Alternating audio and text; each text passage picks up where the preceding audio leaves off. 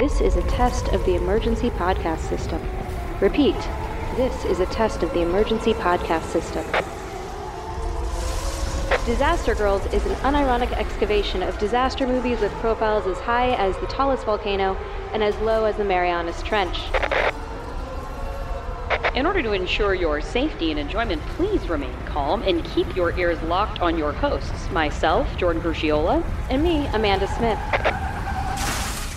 Hello, everybody, and welcome back to the Disaster Girls. It is I, Disaster Girl co-chair, Jordan Crucchiola. And it's me, Amanda Smith. I guess I am also a co-chair. Yeah, we are the co-chairs of the Disaster Girls Committee, which very much sounds like a sorority girl thing, which I think is fun. Yeah. I mean, we have uniforms now. We have whole outfits that you can wear to cite your Disaster Girl pride. Exactly. Yeah. And today, it's another new release week. Oh my God, just the bounty of disaster that has been bestowed upon us this month. It's incredible. Unbelievable. And this one's not going to do Cocaine Bear numbers. This one's not going to be the cultural sensation that is Cocaine Bear. But it is 65. And I had a good time. Yeah. After I watched this, one of the things that I walked away from it feeling was like they had done this movie a huge disservice by spoiling the fact that he ends up 65 million years ago.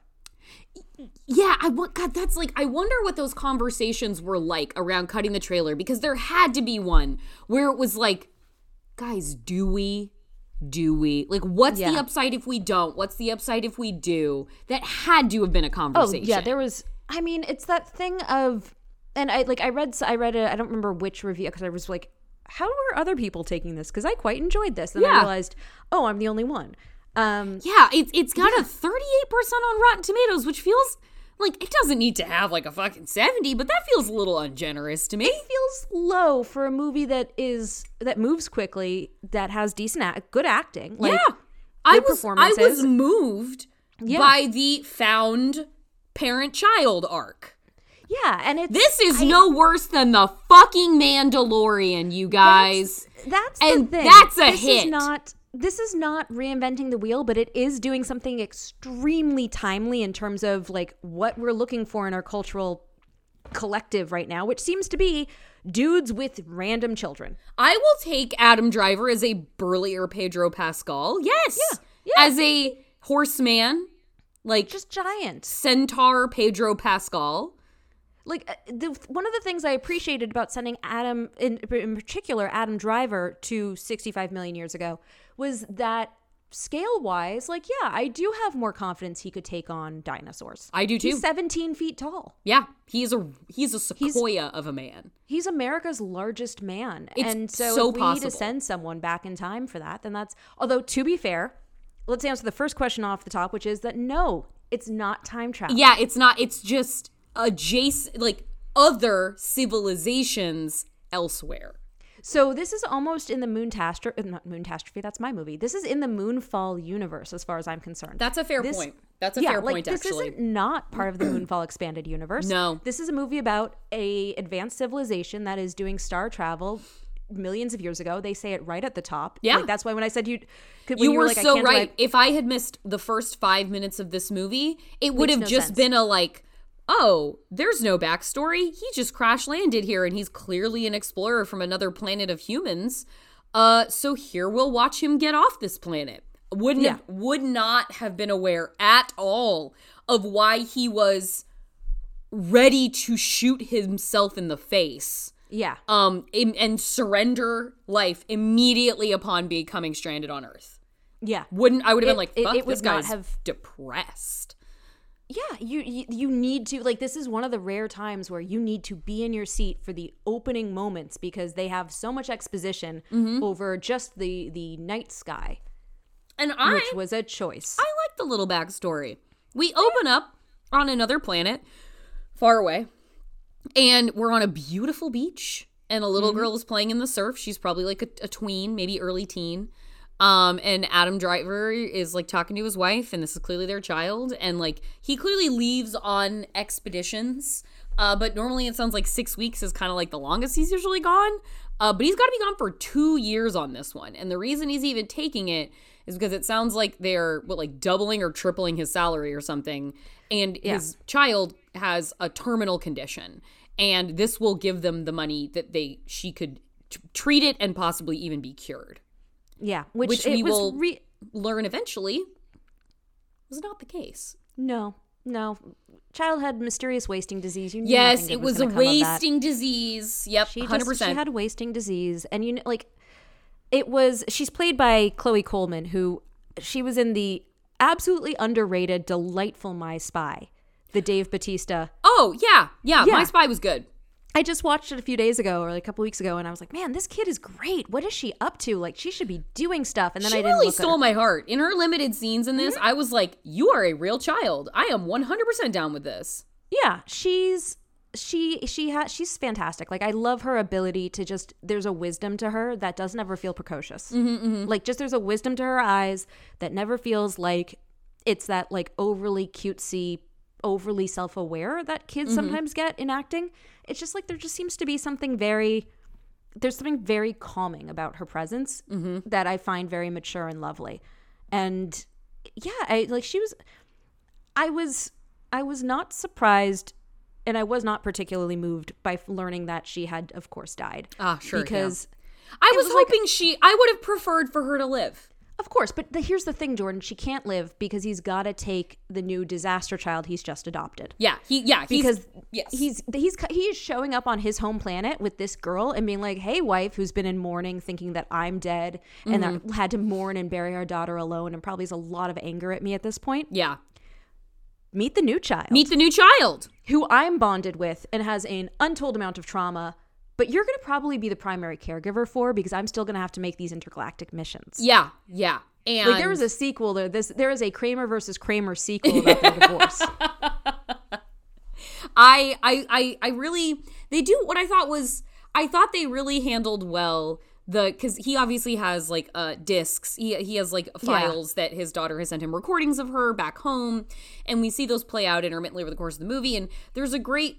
I really like the sequence where because he in the ship that he is on, it's supposed to be a 2-year-long mission. At presumably the halfway or a bit past the halfway point, they unexpectedly, everybody else on the ship but him, because he's the pilot, they're in cryostasis.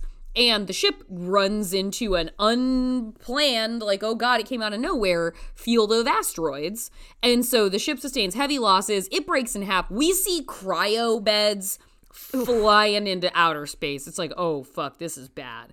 And by the time he crash lands, he sees some of the cryo beds like scattered about on the ground, like everyone's fucking dead, except he finds one tube with a heart still beating in it, and it's this young girl. Her parents were killed when the cryo tubes went down. And the little girl, when she comes to, she starts like playing these video files that she finds of his daughter. And I thought it was the way and the performance by this young actress, to watch her go through like all these emotions of her dad being gone and sending these videos of like loving him and missing him and like wanting to update him on school and what's going on. And then one being like, I just hate you so much. And crying. I was like, I feel like this is taking me a long way right now. I was really pleased with the effectiveness of us getting to know her over the course of that. And then we see the terribly heartrending video of her just like looking very ill and being like, I'm just so tired. And you're like, oh, she's gone.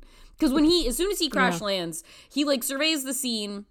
When he doesn't think there's any survivors, he's about ready to send a transmission that's like, ship's cut in half, no survivors, send help, here's a distress signal. Then he deletes that. Yeah, when he deleted that, I was like, oof. Okay, I was like, wait, what's the delete mean? And then it got really heavy because he's like, ship's in half, uncharted planet, no need for rescue. Yeah. And then we just see him like kneeled on the ground with his finger on the trigger of his spaceman gun, like ready to shoot his fucking face off. And it's like, and at this point, we're not like, we don't know that the daughter is dead. So it's just like, man, is he racked with guilt because he was asleep when this happened and everyone's dead? And then it's like, oh, you had no reason to go on living and now you were just going to end it all. But then he doesn't do that. And then he finds the little girl's pod, finds it, recovers her.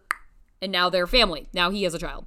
See, and one thing I found very believable about this movie was the moment when I realized that even 65 million years ago in another civilization, they still would be like, yeah, your kid's dying. Well, you know, you can work. You can work for it, and then your kid won't die. This other planet, not a utopia. This other planet, this has a healthcare system like ours. Yeah. This isn't 65 million years. They couldn't invent anything better. This isn't Star Trek where we work to better ourselves. This is capitalism on another world. Yeah, but it did really draw attention to me of like, man, you know, in terms of people who would want to be long-haul space truckers, I would like my long-haul space trucker not to be distracted wondering whether or not he'll be able to afford his daughter's health care. No. Because you know what happens when he's distracted and depressed and his daughter had to wait to get health insurance or whatever until he could take a 2-year trip? In the middle of his 2-year trip, she dies. And then he's so depressed, he just sleeps. And that's when you sail into asteroids. Yeah. And that's what happened. So let this be a lesson to you, space capitalists. Make sure that kids get health care. And guys, I would say the twist, because they do tell you it's Earth, the twist of this movie is that Mills, Adam's character, Mills, has crash landed on Earth mere days. Hours before the asteroid that killed the dinosaurs is about to make contact. Can I right tell where he's sitting. And so I think that means we can basically put him, like, that means that's like the crater on the Yucatan Peninsula, right? Like, so, is that our best guess? I don't think. I think if we're the science of this movie, Sure, is not there. Yeah, Let's because just noteworthy, guys, dinosaurs, they're taking a non-traditional approach to the appearance of dinosaurs in this, which They I are frankly real non-traditional, man. I liked. To me, I would like the reality index conversation to basically completely center around the dinosaurs in this movie. Oh my God. Because they are like, at one point there's a T-Rex running like a horse. Like, it's got super arms, not like baby T-Rex arms, and it, like, when we see it standing full height, it's like bigger than trees, but then it like huge. punches down and it's on its all fours, and it's like, oh, you travel on all fours. And I like, there are raptor-esque little guys that are, and there is there a strain of thought that's like raptors were smaller than we thought, or am I thinking of something else? No, I mean, like, so here's the thing. The raptors in it were the closest thing we came, like, to being scientifically accurate. Yes, there are okay, a that's range, what I thought. That there's a like, range of Jurassic Park size. raptors are bigger than... So there are raptors that were as big as the ones in Jurassic Park. They just aren't velociraptors. They right, were Deinonychus. Okay. So the Deinonychus is like 6 feet-ish. Velociraptors would be more like 4. But there are, I don't remember which one. I don't remember the sizing differences. I always get mixed up. But there definitely were ones that were basically like the size of these, which appear to be kind of like large dogs. Yeah, it looked like large dogs. Yeah. But with that, like, they do the cawing and the kind of like barking thing, and they have like the lithe build of a raptor. So I was like, oh, is this like them tipping us off that these are raptors?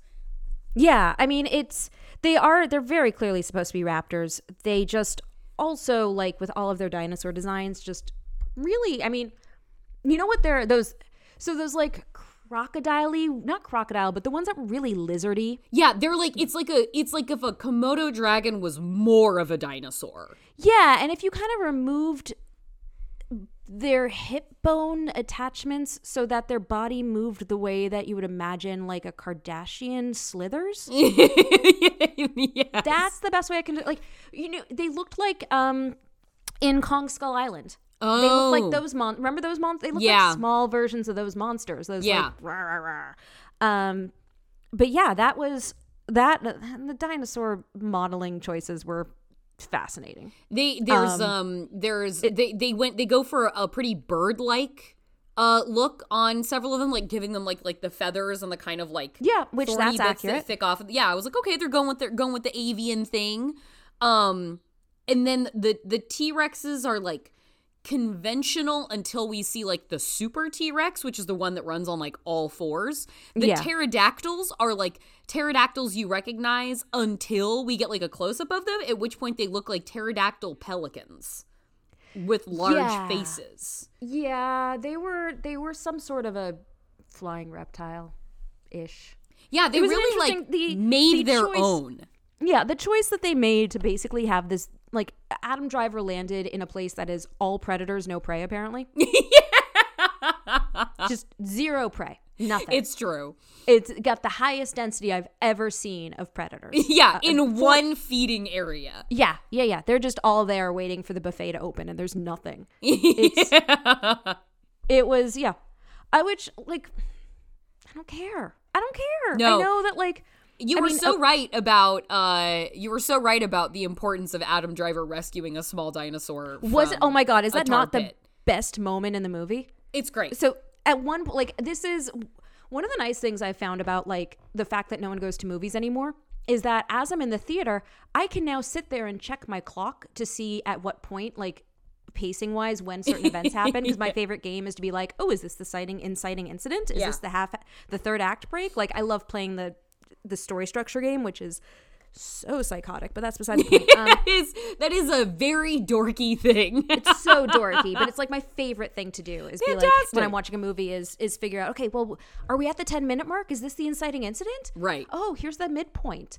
And I feel very satisfied when I properly guess it. Excellent. Anyway, but when that happened, so we're at like the end of the first act kind of situation where he's finally kind of getting into a safe spot with this girl because the orphan child does not speak. We're going to call it English because that's the language that they're speaking, but presumably it's an alien language. Northern territories. Yeah. Wherever that is on the planet that he came from, she's from the Northern Territories. So she speaks the dialect that they would speak there. Yes, and he cannot speak it, and he doesn't have a translator. Her name is Koa. Koa, that's right. Her name is Koa. And, okay, I did just to pause this for a second, because I was like, am I losing my mind? And then I forgot to look it up.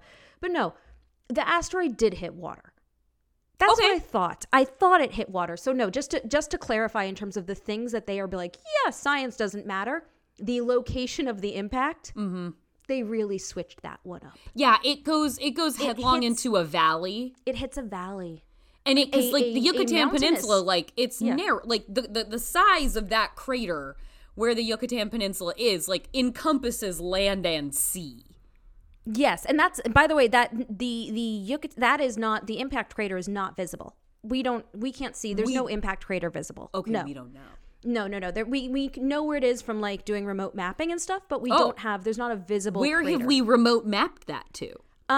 So it is down like. It's in the Central America area? Yeah, it's in that hook where you're thinking of. Cool. It's just right off of it, and it wasn't caused.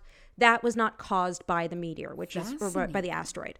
But it definitely wasn't in what it appeared to be of like modern Montana. It looked like the evergreen rainforests of my Pacific Northwest. It was a very Oregon looking kind of, and I had a couple very stoned thoughts while I was watching this movie, and one was just like impressive because you don't. No, but I was watching it and like it just popped in my head. It's like, man, it's so crazy that like when you're in the forest, it's like it's 65 million years ago.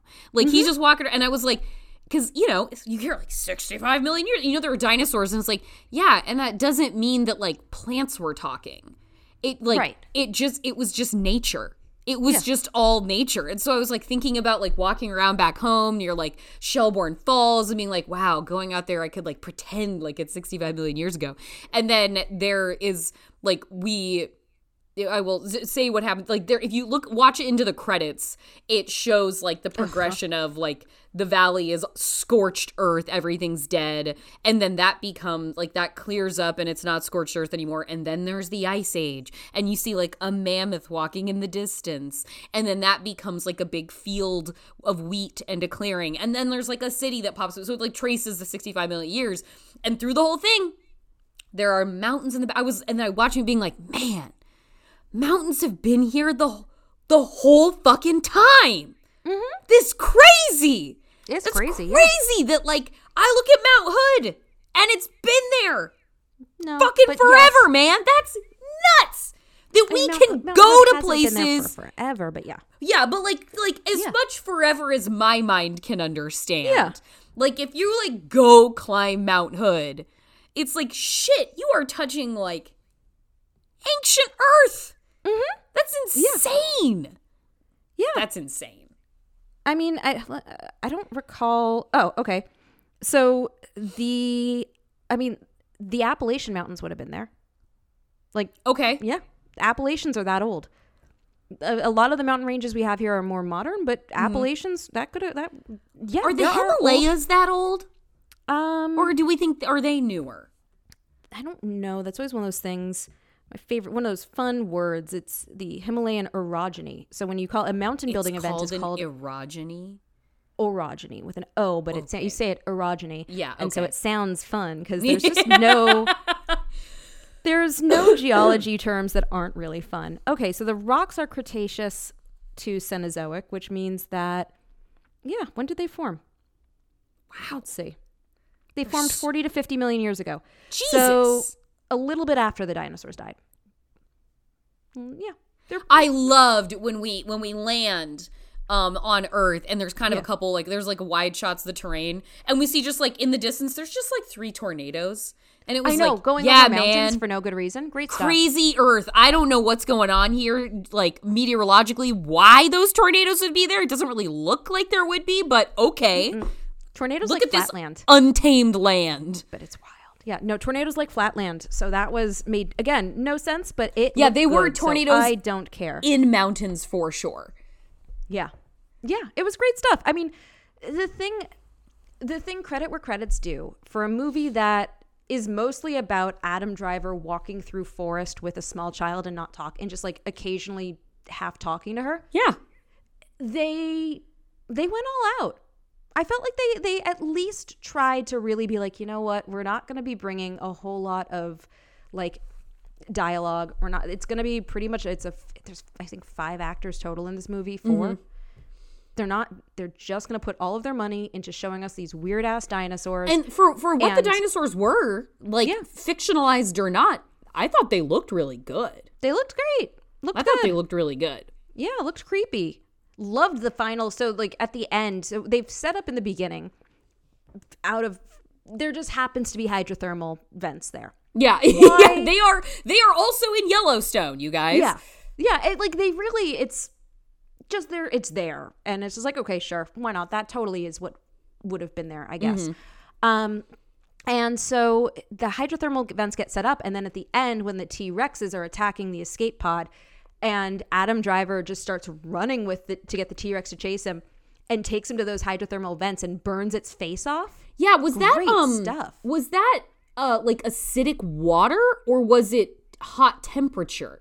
I think probably a mix of both. Yeah, because it seemed like, because he gets brushed by one of the geysers at one point, and he looks down at his suit, and like something had kind of happened to it from the water, so he's leading the T-Rex to like place him over one of these vents, and the geyser comes up, and like the coup de grace on that T-Rex-ish is that it's basically fucking melted to death. Its whole face gets melted off. Yeah, it was like in that I don't remember the name of it, but it had oh damn it, why am I forgetting her name right now? She unfortunately played an indigenous woman. The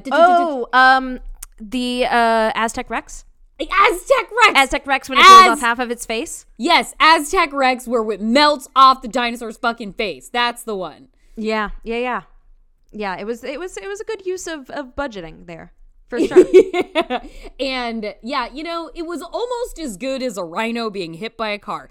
Deitchen Lachman versus Dinosaur. Dinosaur getting its face melted off.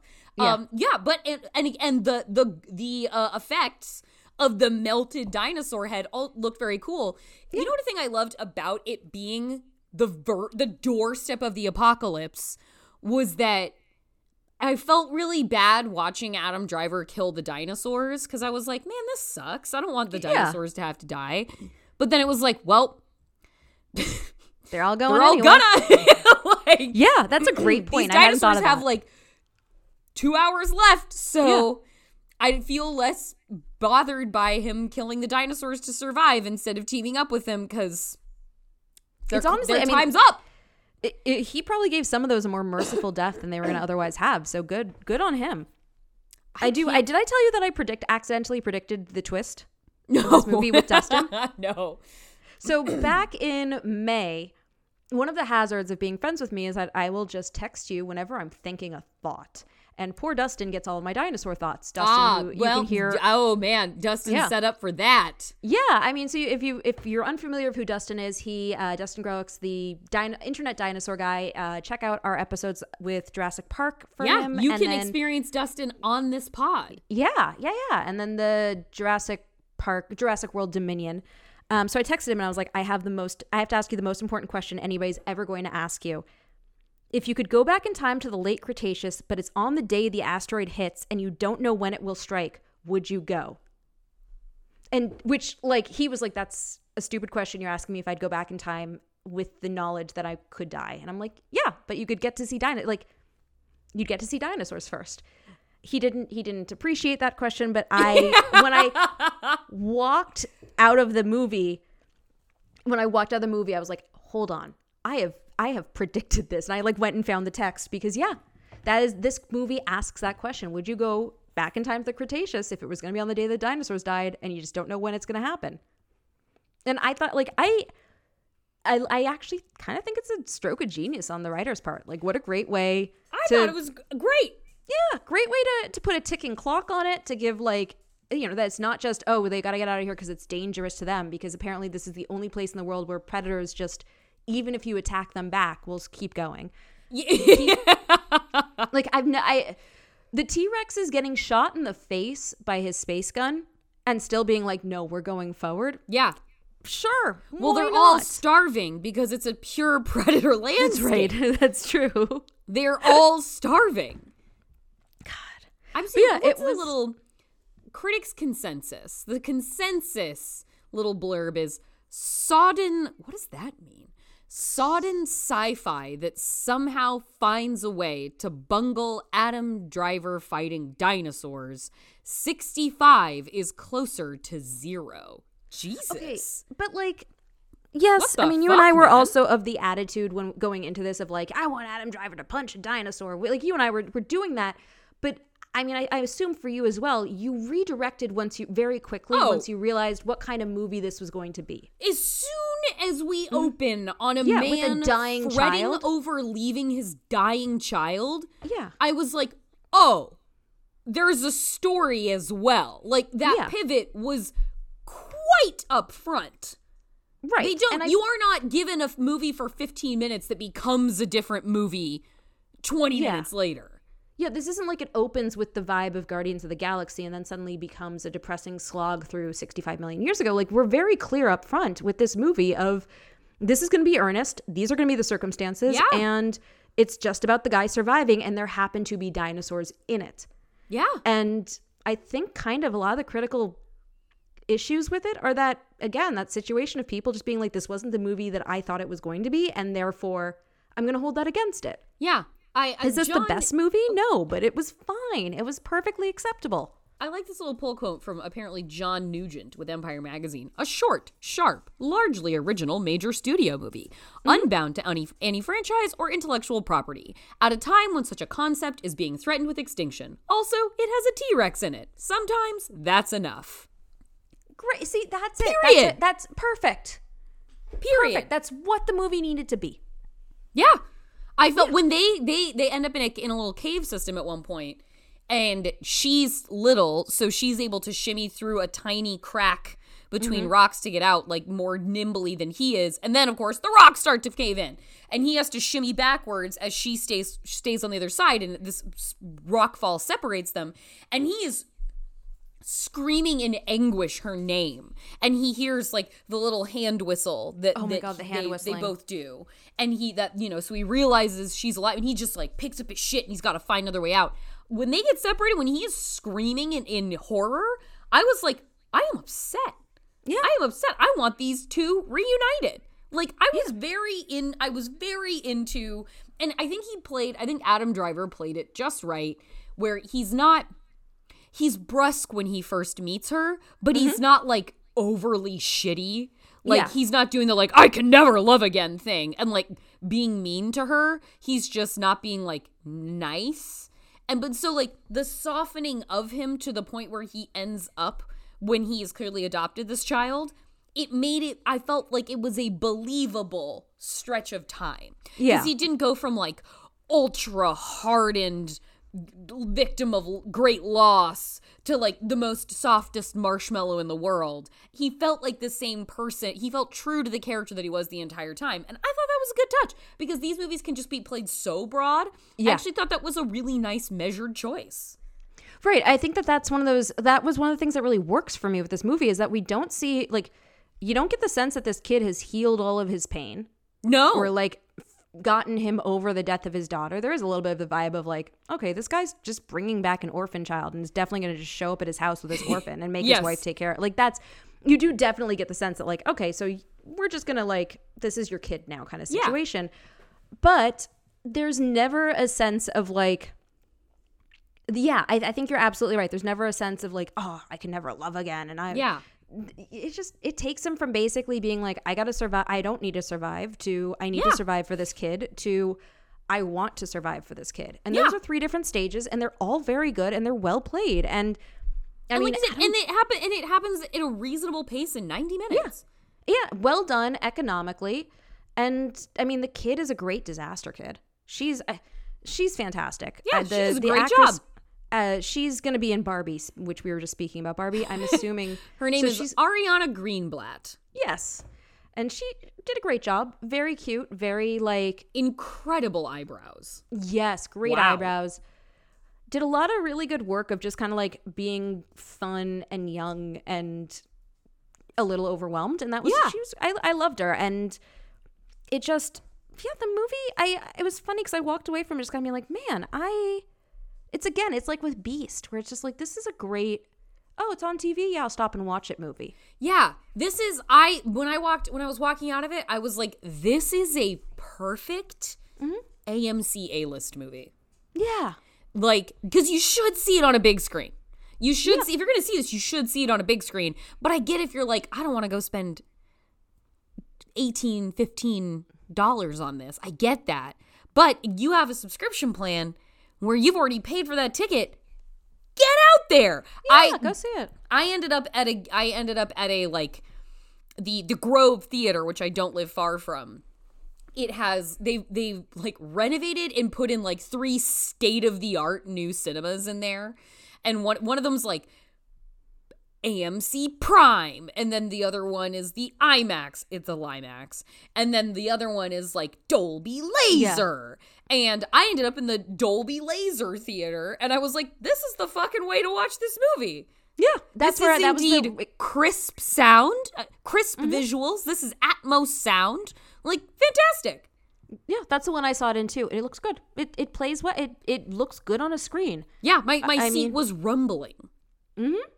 Yeah, and you know, all of the dinosaur terrors looked great, sounded good, didn't make sense scientifically, didn't care. It's just, you know, well, I just want to see Adam Driver pull a baby dinosaur out of a tar pit. Yeah. And then immediately that baby dinosaur get eaten by tiny raptors. Oh man, I did actually really like that scene because it really does toy with your expectations. Yeah. Like the reason they go to save the dinosaurs because the little girl, because Koa sees the dinosaur struggling in the tar, so she just runs over there and he's like, no, stop! And she runs over there and she's trying to save it, so he realizes he's got to get this thing out of the fucking tar if he wants her to like be quiet and follow him. So they pull it out of the tar together and it goes like walking away slowly, and then it is descended upon by half a dozen tiny raptors, just ripping it apart. Circle of life, man. Circle of life. And she is beside herself. Yes. Understand, like, this totally understandable. She is learning a hard lesson right now. Yeah, like that thing's intestines came out. Yeah. It is tough for that kid now. She just wanted to see it survive, and she thought that they had done that. Mm-hmm. And then, no, bloodbath right before her eyes. Yeah. It's, I realized just now, like, one, how many different ground-based random ground-based hazards there are in this movie. There's tar pit. Quicksand, guys. There's quicksand. Yeah. When does quicksand come up as a plot point in a movie anymore? But there's quicksand. But to the movie's credit, it does bookend really nicely the tar pit and then Adam Driver falling into quicksand, and she goes back and saves him. I was wondering too, like, is she gonna have she's not gonna be able to pull him.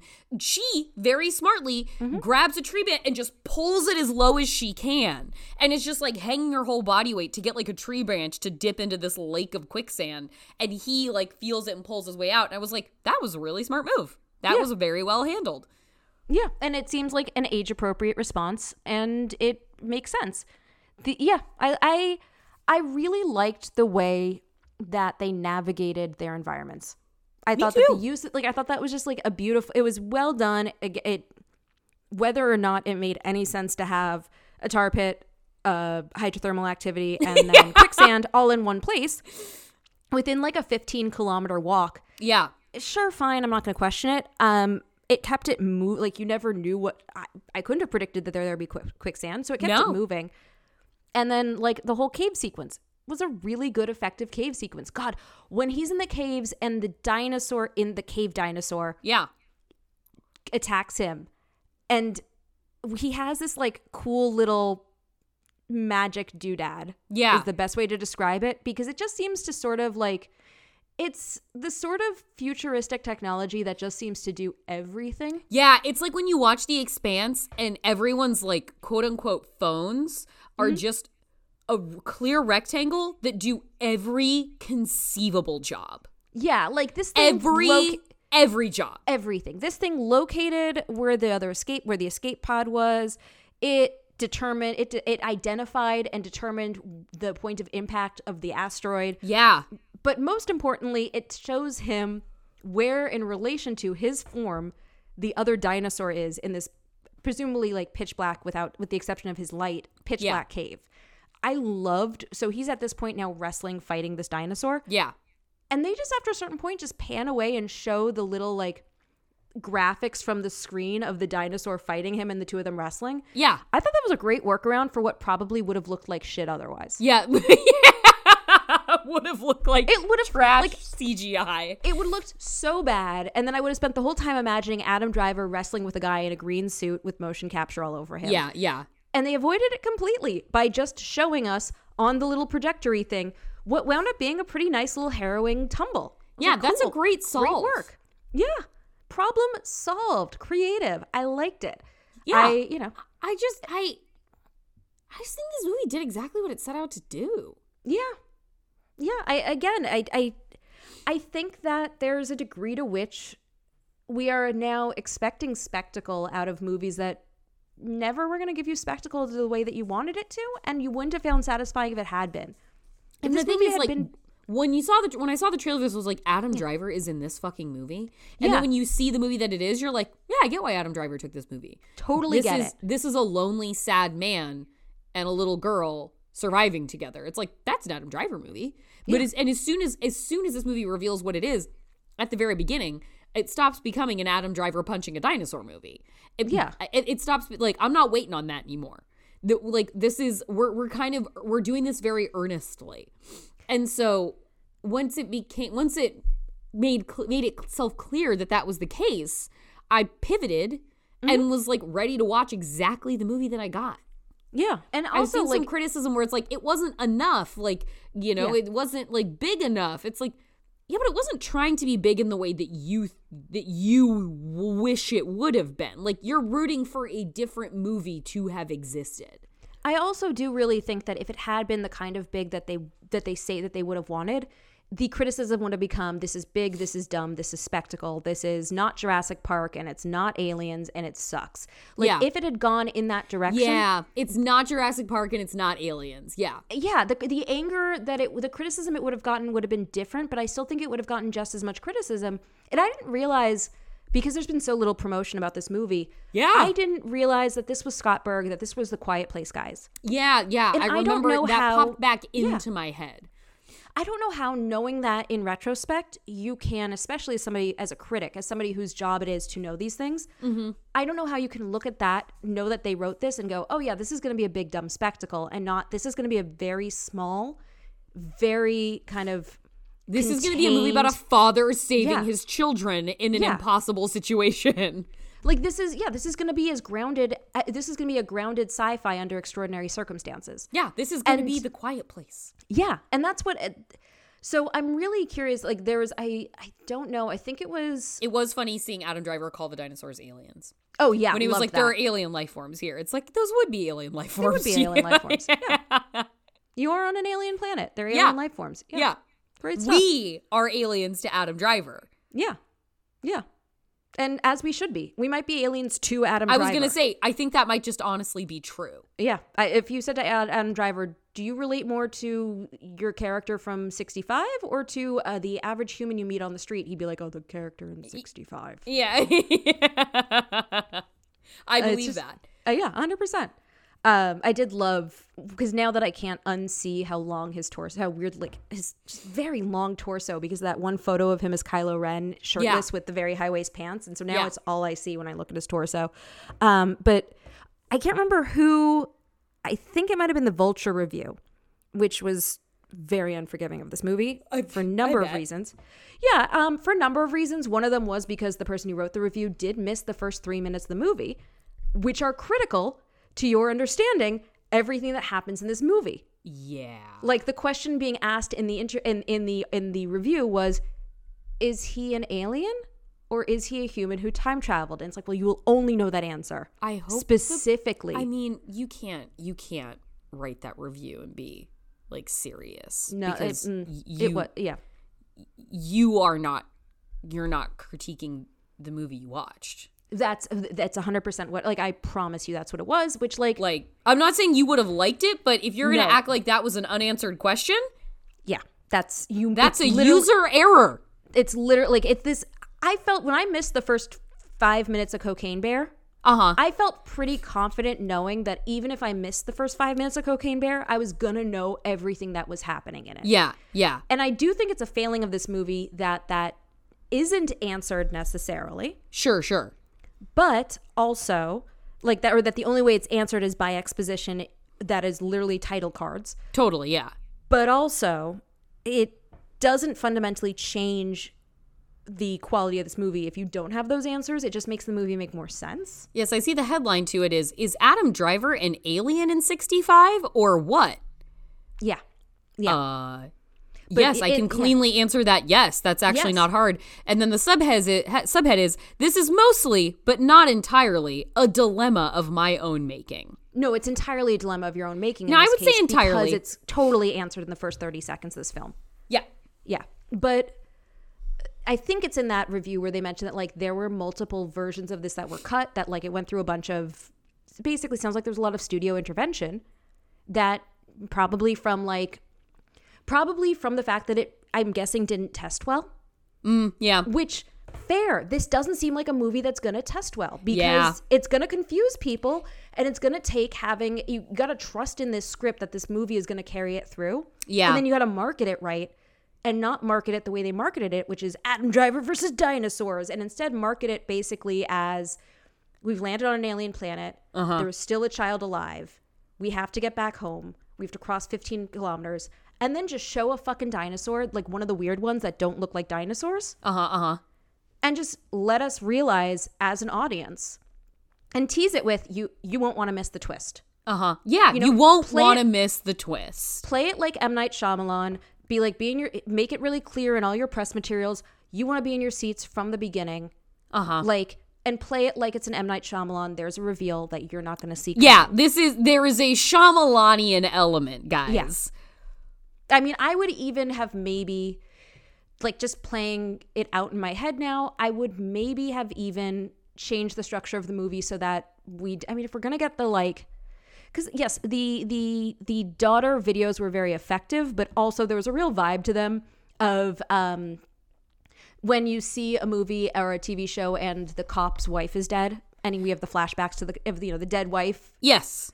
They have a very dead wife flashback vibe to them. Yeah.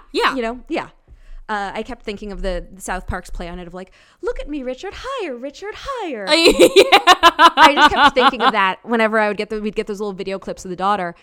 It might have been more effective to have held the reveal of, hey, I'm doing this trip for 2 years, like to tease that out that way. Yeah. Versus do it at the top, and then we wouldn't have needed the exposition at the top, because then we could have had it revealed of like, oh, I see now. He didn't land on an alien. He didn't land 65 million years ago. He landed in time with. Yeah. Like all of that. But I think that like I'm kind of sad about this. Like I do think this isn't great. This isn't a best film, but this isn't bad in the way that it's getting treated like it is. And I think a big part of that is just a combination of audience misunderstanding and studio misunderstanding. Yeah, because like, honestly, guys, the movie Leave No Trace is not that much different. Yeah. Like, it's a guy taking care of his daughter, living in the woods. And that movie is highly acclaimed. But, like, he's a poor veteran with mental health issues. So it's like, yes, independent film. And this is like dinosaurs, man coming from elsewhere in space. And it's like, fuck that pulp trash. Well, and, I mean, yeah, like, how is this fundamentally different than The Last of Us? Like, fundamentally, how is this different than The Last of Us? How is this that different from The Quiet Place? No. A Quiet Place, a movie that did phenomenally well. Yeah. Like, it's the same goddamn thing. It's just the blueprint. Like, that's the thing that is kind of insane about and again, I just think that this just keeps happening and I guess this is maybe the bigger discussion of the direction in which criticisms have gone, which is there's a difference between it wasn't for me and this was bad.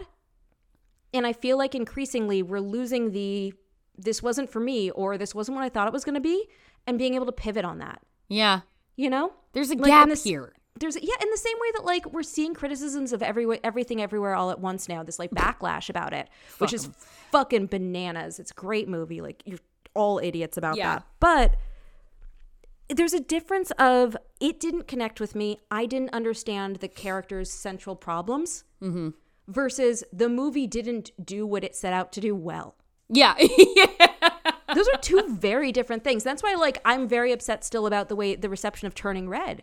Because Turning Red is basically Baby Everything Everywhere All at Once. Like, it's the Muppet Babies version of it. And I'm not saying that because it deals with like two Asian communities. It's because they're both about mother-daughter stories and about the inherited trauma and the ways that we try to live up to our parents' expectations and fail, and the way that parents can pass on their fear of failure and like discomfort with changes. And Turning Red's a beautiful movie and should have gotten. It should have been. It can be viewed in conjunction with Everything Everywhere All at Once thematically in a lot of ways, and it gets dismissed as a period movie because it's a movie about periods. It's like no, it's a movie about when your body completely changes and all of a sudden you don't feel a connection with your mother anymore, and she wants to keep the monster inside of you from coming out, and the monster inside of you is just fucking hormones. But in that same way that like I think that critics, to a large degree, are not able to interact with movies with the nuance of it didn't do it for me, but it was competent. And this movie is actually, I would absolutely call this movie competent. It's competent. Yeah. I particularly because it's 90 minutes. Like I do think there was a criticism I saw of like, well, it sets up things that never pays, like his side wound. And the side wound, they should have left that one off the table because, like, it was like, oh, it's a gangrenous infection. And it's like, no, he'll fine. No, yeah. Like, it should have come back up again. I wonder if something got cut. Likewise, there's the whole sequence where she's sleeping in the cave and there's, like, a bug that crawls into her mouth and causes her to basically start, like, frothing at the mouth. And she has to get the bug out of her mouth.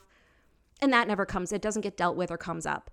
And there were criticisms of those things. And I was kind of like, well, how much of that is the script and how much of that do you think is the studio editing it down to 90 minutes? Which like, and I think they did the right thing in the edit down. Fuck it. Give me 90 minutes. I feel like we could have probably gotten to 40. We could have had 7 extra minutes in this movie and we wouldn't have felt it. Yeah. No. I don't think so. Yeah. But for a movie that the movie moved quickly and got where it needed to in 90 minutes. And I think that's, 10 years ago, this would have been a 2+ hour movie.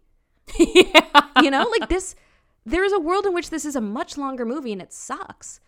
And I also saw someone who's like, it was the same thing, complaining about his side wound, and basically saying, and then he falls out of a tree and dislocates his shoulder and all of a sudden he can just, be Rambo again. And it's like, well, what movies doesn't that happen in? Fuck you. Guys, John Wick is about to get incredible reviews for Chapter 4. And the amount that man gets fucking destroyed in the 4th chapter alone is insane.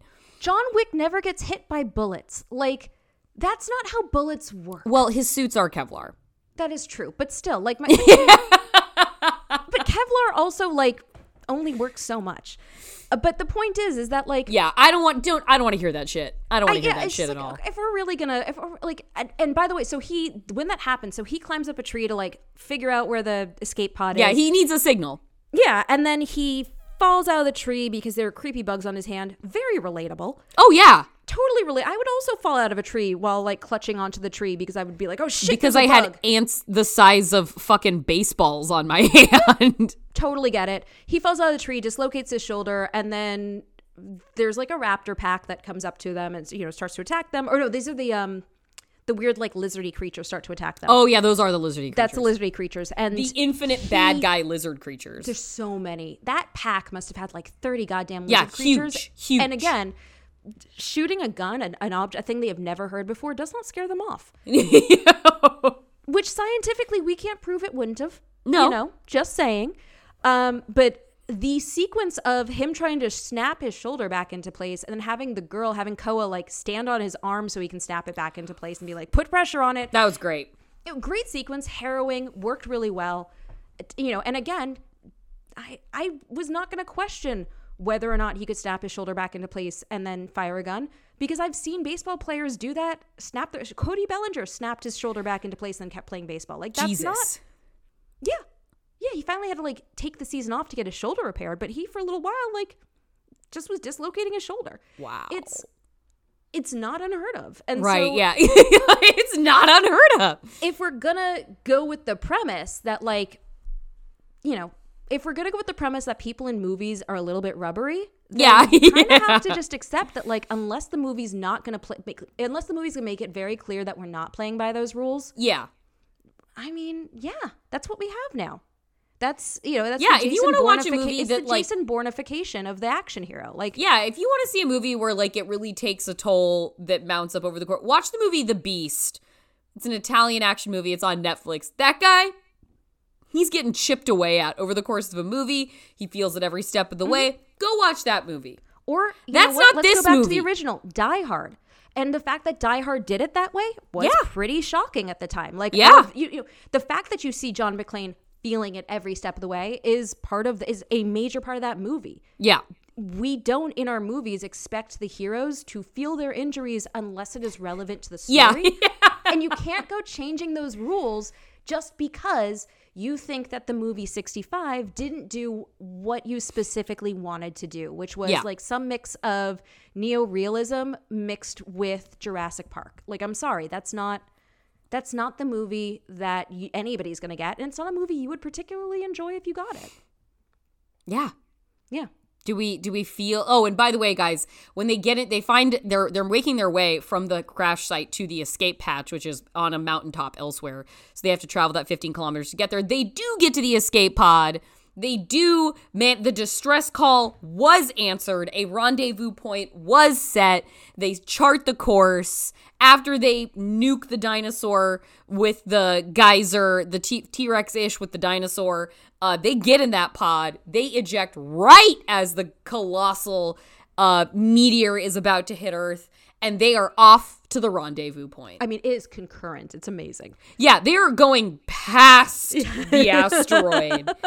As if they are like two people passing each other on an escalator is them and the meteorite.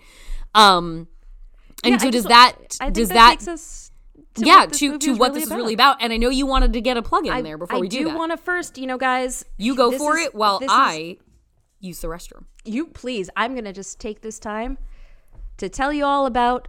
Actually, I'm just going to wait for it to come back because it's really sad when I do it on my own because then I'm just talking to myself. I didn't plug anything because I started talking and I was like, this is just weird. So Jordan. It's like me doing pickups for feeling seen. Yeah, I just was like, I don't want to do this. I want to wait and just have Jordan and ask Jordan dumb questions. Go for it. Like, Jordan, have you learned that graphic design is my passion? Yes, I've learned that recently. Yeah, I just learned that recently too. I think you've learned that recently. I have zero graphic skills. I have no visual skills, and yet somehow Printful has let me do this. All it takes is heart. It does. Heart and like a little moment of inspiration. And that inspiration came to me while I was watching 65, where I went, I should really make the Disaster Dad, Disaster Mom, and Disaster Child shirts look way cooler than they currently do. And so now, the disaster... She's iterating, folks. We have a whole line for the whole disaster family. We've got Disaster Mom, Disaster Dad, Disaster Child shirts. We've also got mugs that say World's Greatest Disaster Dad or World's Greatest Disaster Mom. Because, Mother's Day and Father's Day are coming up. So you might want to give that to somebody special in your life. And of course... I should honestly get one of those for my dad. Yeah, get it for him. He doesn't have to know what it means. He can just be like, yeah, you think I'm a disaster. That's great. Yeah, and he is. He's a disaster of a dad. And you know what? That sometimes you just got to let those disastrous parents know that you love them too. World's greatest disaster of a dad. Yeah, they're not the best dad, but they're the best dad in the current disaster you're in. So yeah, get it for the loved ones in your life, and I think they're fucking delightful. And so yes, they are Disaster Dad, Disaster Mom, Disaster Child, and the A in disaster is a volcano. There was also a meteor striking in the background. Go check it out. It's on disastergirls.myshopify.com. Just take a quick look, see if it strikes your fancy. If it meteor strikes your fancy. Yeah. Meteor. And yeah, meteor? Meteor. Meteor. Make the dinosaurs meteor. Yeah. So we got parent-based holidays coming up. Go celebrate with that. Go get your parents something fun. Treat yourself to a Stop Killing Shelley Winters blanket, bathing suit. Yeah. Bathing suit. A Dr. Lady Scientist hat for the Dr. Lady Scientist in your life. Look, we're a niche, but I think that we're a niche that our listeners in particular need to have filled. Yeah, I mean, if you're going to be the niche, be the best you can be. Yeah, and as I've said before, our podcast is targeted specifically to OEM Twitter. So I know there are some disaster dads and disaster moms out there listening right now who could use. Yeah, there've got to be engineers who want disaster dad merch. Yeah, get Disaster Child for your toddler. They don't know what it says. Why not? Get it for the stray child who you've taken in your life because their parents died in a horrible, tragic meteor strike. Meteor strike, yeah. Yeah, and then you just by proxy have because them. they were hit by a Stonado. Yeah, for the Stonado orphans out there, get a Disaster Child shirt. So Jordan, what do you think this movie was really about? I really like what we started out talking about, how this planet is its system doesn't actually they have such advanced technology. We can travel through space, we can cryo freeze people, but healthcare is not free. But we're still paying for fucking healthcare. And it's just it really, I think it is about how if you do not address the root of the systemic problem, you're just going to repeat it. If you just think that you're going to disrupt and tech your way out of modern social, technical, industrial problems because somebody waved a magic wand and now you can exploit on-demand car drivers with the push of a button. That's not making the air cleaner. That's not making the roads less cluttered. That's just a way for people to get rich, taking advantage of gig workers. Yeah. So if you're not going to actually take equality out from the fucking root and pull it out and get rid of it and start over again, then you will just be plagued by these same exact problems of our peak capitalism system. Because again, here we have clearly an advanced society that a man has to take a job that pays him triple, that will remove him from his family for 2 years, to hopefully get the care for his daughter that will cure her. Or turns out, guess what, guys? That salary that went to getting better medical treatment, she fucking died anyway. So instead, he just ran the hamster wheel to be away from his family when his daughter died regardless. So It's about how shinier toys and better tech and more convenience is not what will save us. And fuck Silicon Valley Bank. Let them burn. Okay. I like it. I like it. I think this movie is about one of the most inherent parts of being human is how you survive the unexpected. Yeah. I think like this is a movie that is entirely about surviving the things that hit your life like an asteroid. Mm-hmm. You know, your kid getting sick, and how do you resolve that? Well, you take a job. What do you do when your kid what do you do when the medical treatments don't do anything to save the kid? Yeah. What do you do when you land on a planet and there's no way off? Yeah. What do you do when you find out that planet is going to be struck by an asteroid? Yeah. This is a movie about, I think, ultimately, like, not just surviving the literal asteroid impacts in your life, but also the metaphorical asteroid impacts in your life. It's true. You know? And so that to me, I again saw somebody, I think I saw a tweet or something saying like, this is a movie without any sort of political or larger message, which, we're here to if disagree. You're uninteresting, sure. Yeah, we are always going to say that every one of these movies does have something else about it. But yeah, I think in this case, like, looking at how human this movie is ultimately a deeply human movie, and I think that, the asteroid is a metaphor for all of the unexpected things that just fucking hit you when you're just like not seeing it coming. When your chips are already down, man. Yeah, and then just another fucking thing happens. And then you got to figure out how to survive that too. And sometimes you find an escape hatch, and sometimes you have to burn the face off a T-Rex in the process. Yeah. But you gotta T-Rex improvise. does knock your escape hatch upright so that it can then be, go eject. Yeah, that's the silver lining of that problem. Yeah. That's what I think this movie is really about. Would you do any fantasy casting on this? No, love Adam Driver for this. Yeah. Love Adam Driver for this, and the little girl did a great job. Both the little girls did a great job. I would, we got it with Carrie Russell in Cocaine Bear. I would love to Carrie Russell could star in this movie for sure. Yes. I would like to start seeing more mom figure to the child's of, a woman being stuck with a kid that she doesn't necessarily know what to do with. And just like, if I gender swap this, I would make it like a Lashana Lynch situation. Yeah. Great. She would totally work. I think that would be a great, I think Lashana Lynch and anything is going to be fantastic. Yeah. Yeah. You and I have talked before about wanting to see Charisma Carpenter, ascend to action supremacy. You're so right. There's a DTV version of this that stars Charisma Carpenter. Yeah, man. We've seen her do stunts. She's ready. She's ready. Let Charisma Carpenter punch a T-Rex. Yeah. In the Charisma version, she has to punch the T-Rex. Yes. And the T-Rex is like a rubber head on a stick because it does not have this budget. But no. There is a version of this movie. I would love to start seeing some of these sorts of movies. Like, okay, I just don't want to see another hot daddy. I'm sorry. I'm sick of hot daddies. I'm burnt out on the daddies. Especially because we're getting into weird territory, guys. Like, you can be burnt out on the daddies, projecting. So Pedro Pascal can have them all. Pedro Pascal deserves all the daddies. He does deserve the daddies. He deserves all the daddies and like a fucking daiquiri on a beach. Yeah, he does. Because this man has put up with too much of the internet's thirsting. No human should have to know the things that people have said about Pedro Pascal.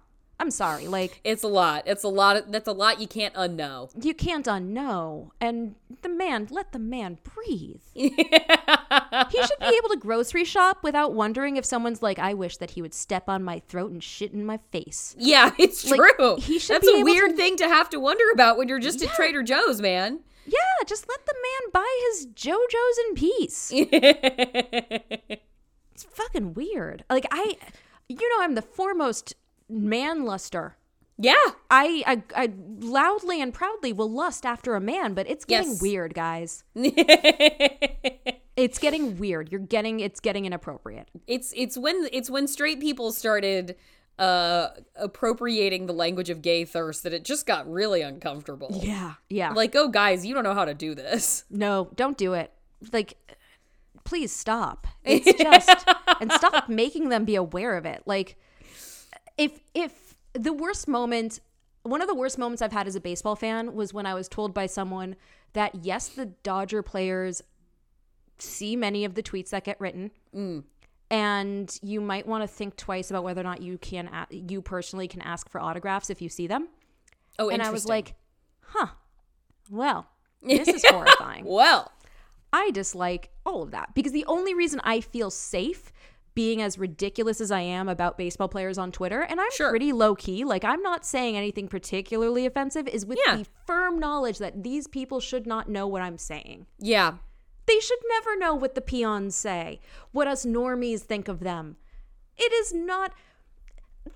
none of them should ever be like, wow, she said that she wants to live inside of my locker so that she can get my discarded gym clothes and just bathe in them. Like, that's not a world I think any of them should know. And so certainly none of them should be asked about these things on a red carpet.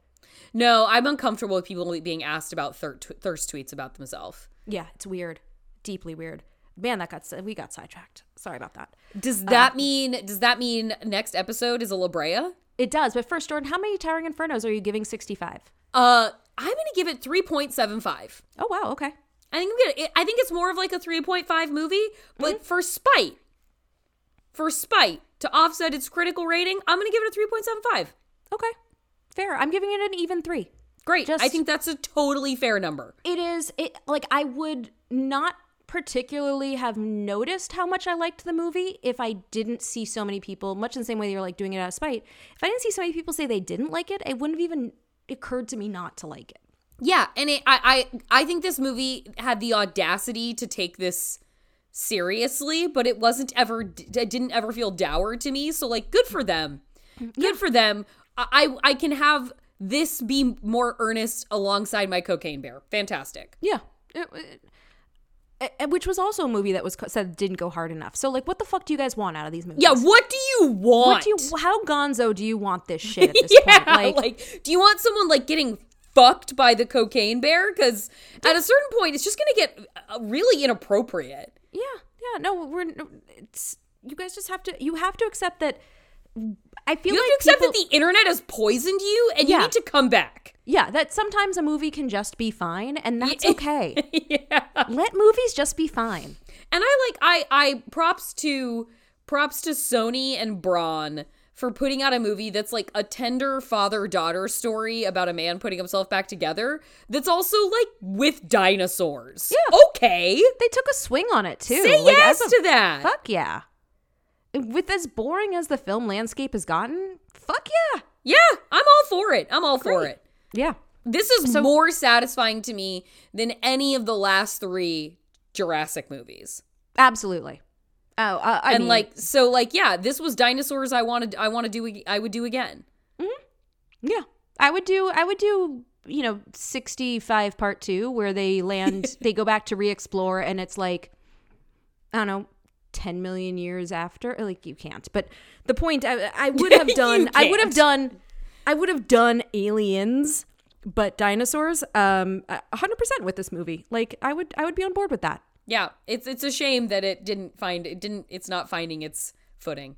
Yeah, I mean, also it's a shame that the movie ends with, an extinction level event, which kind of precludes having sequels.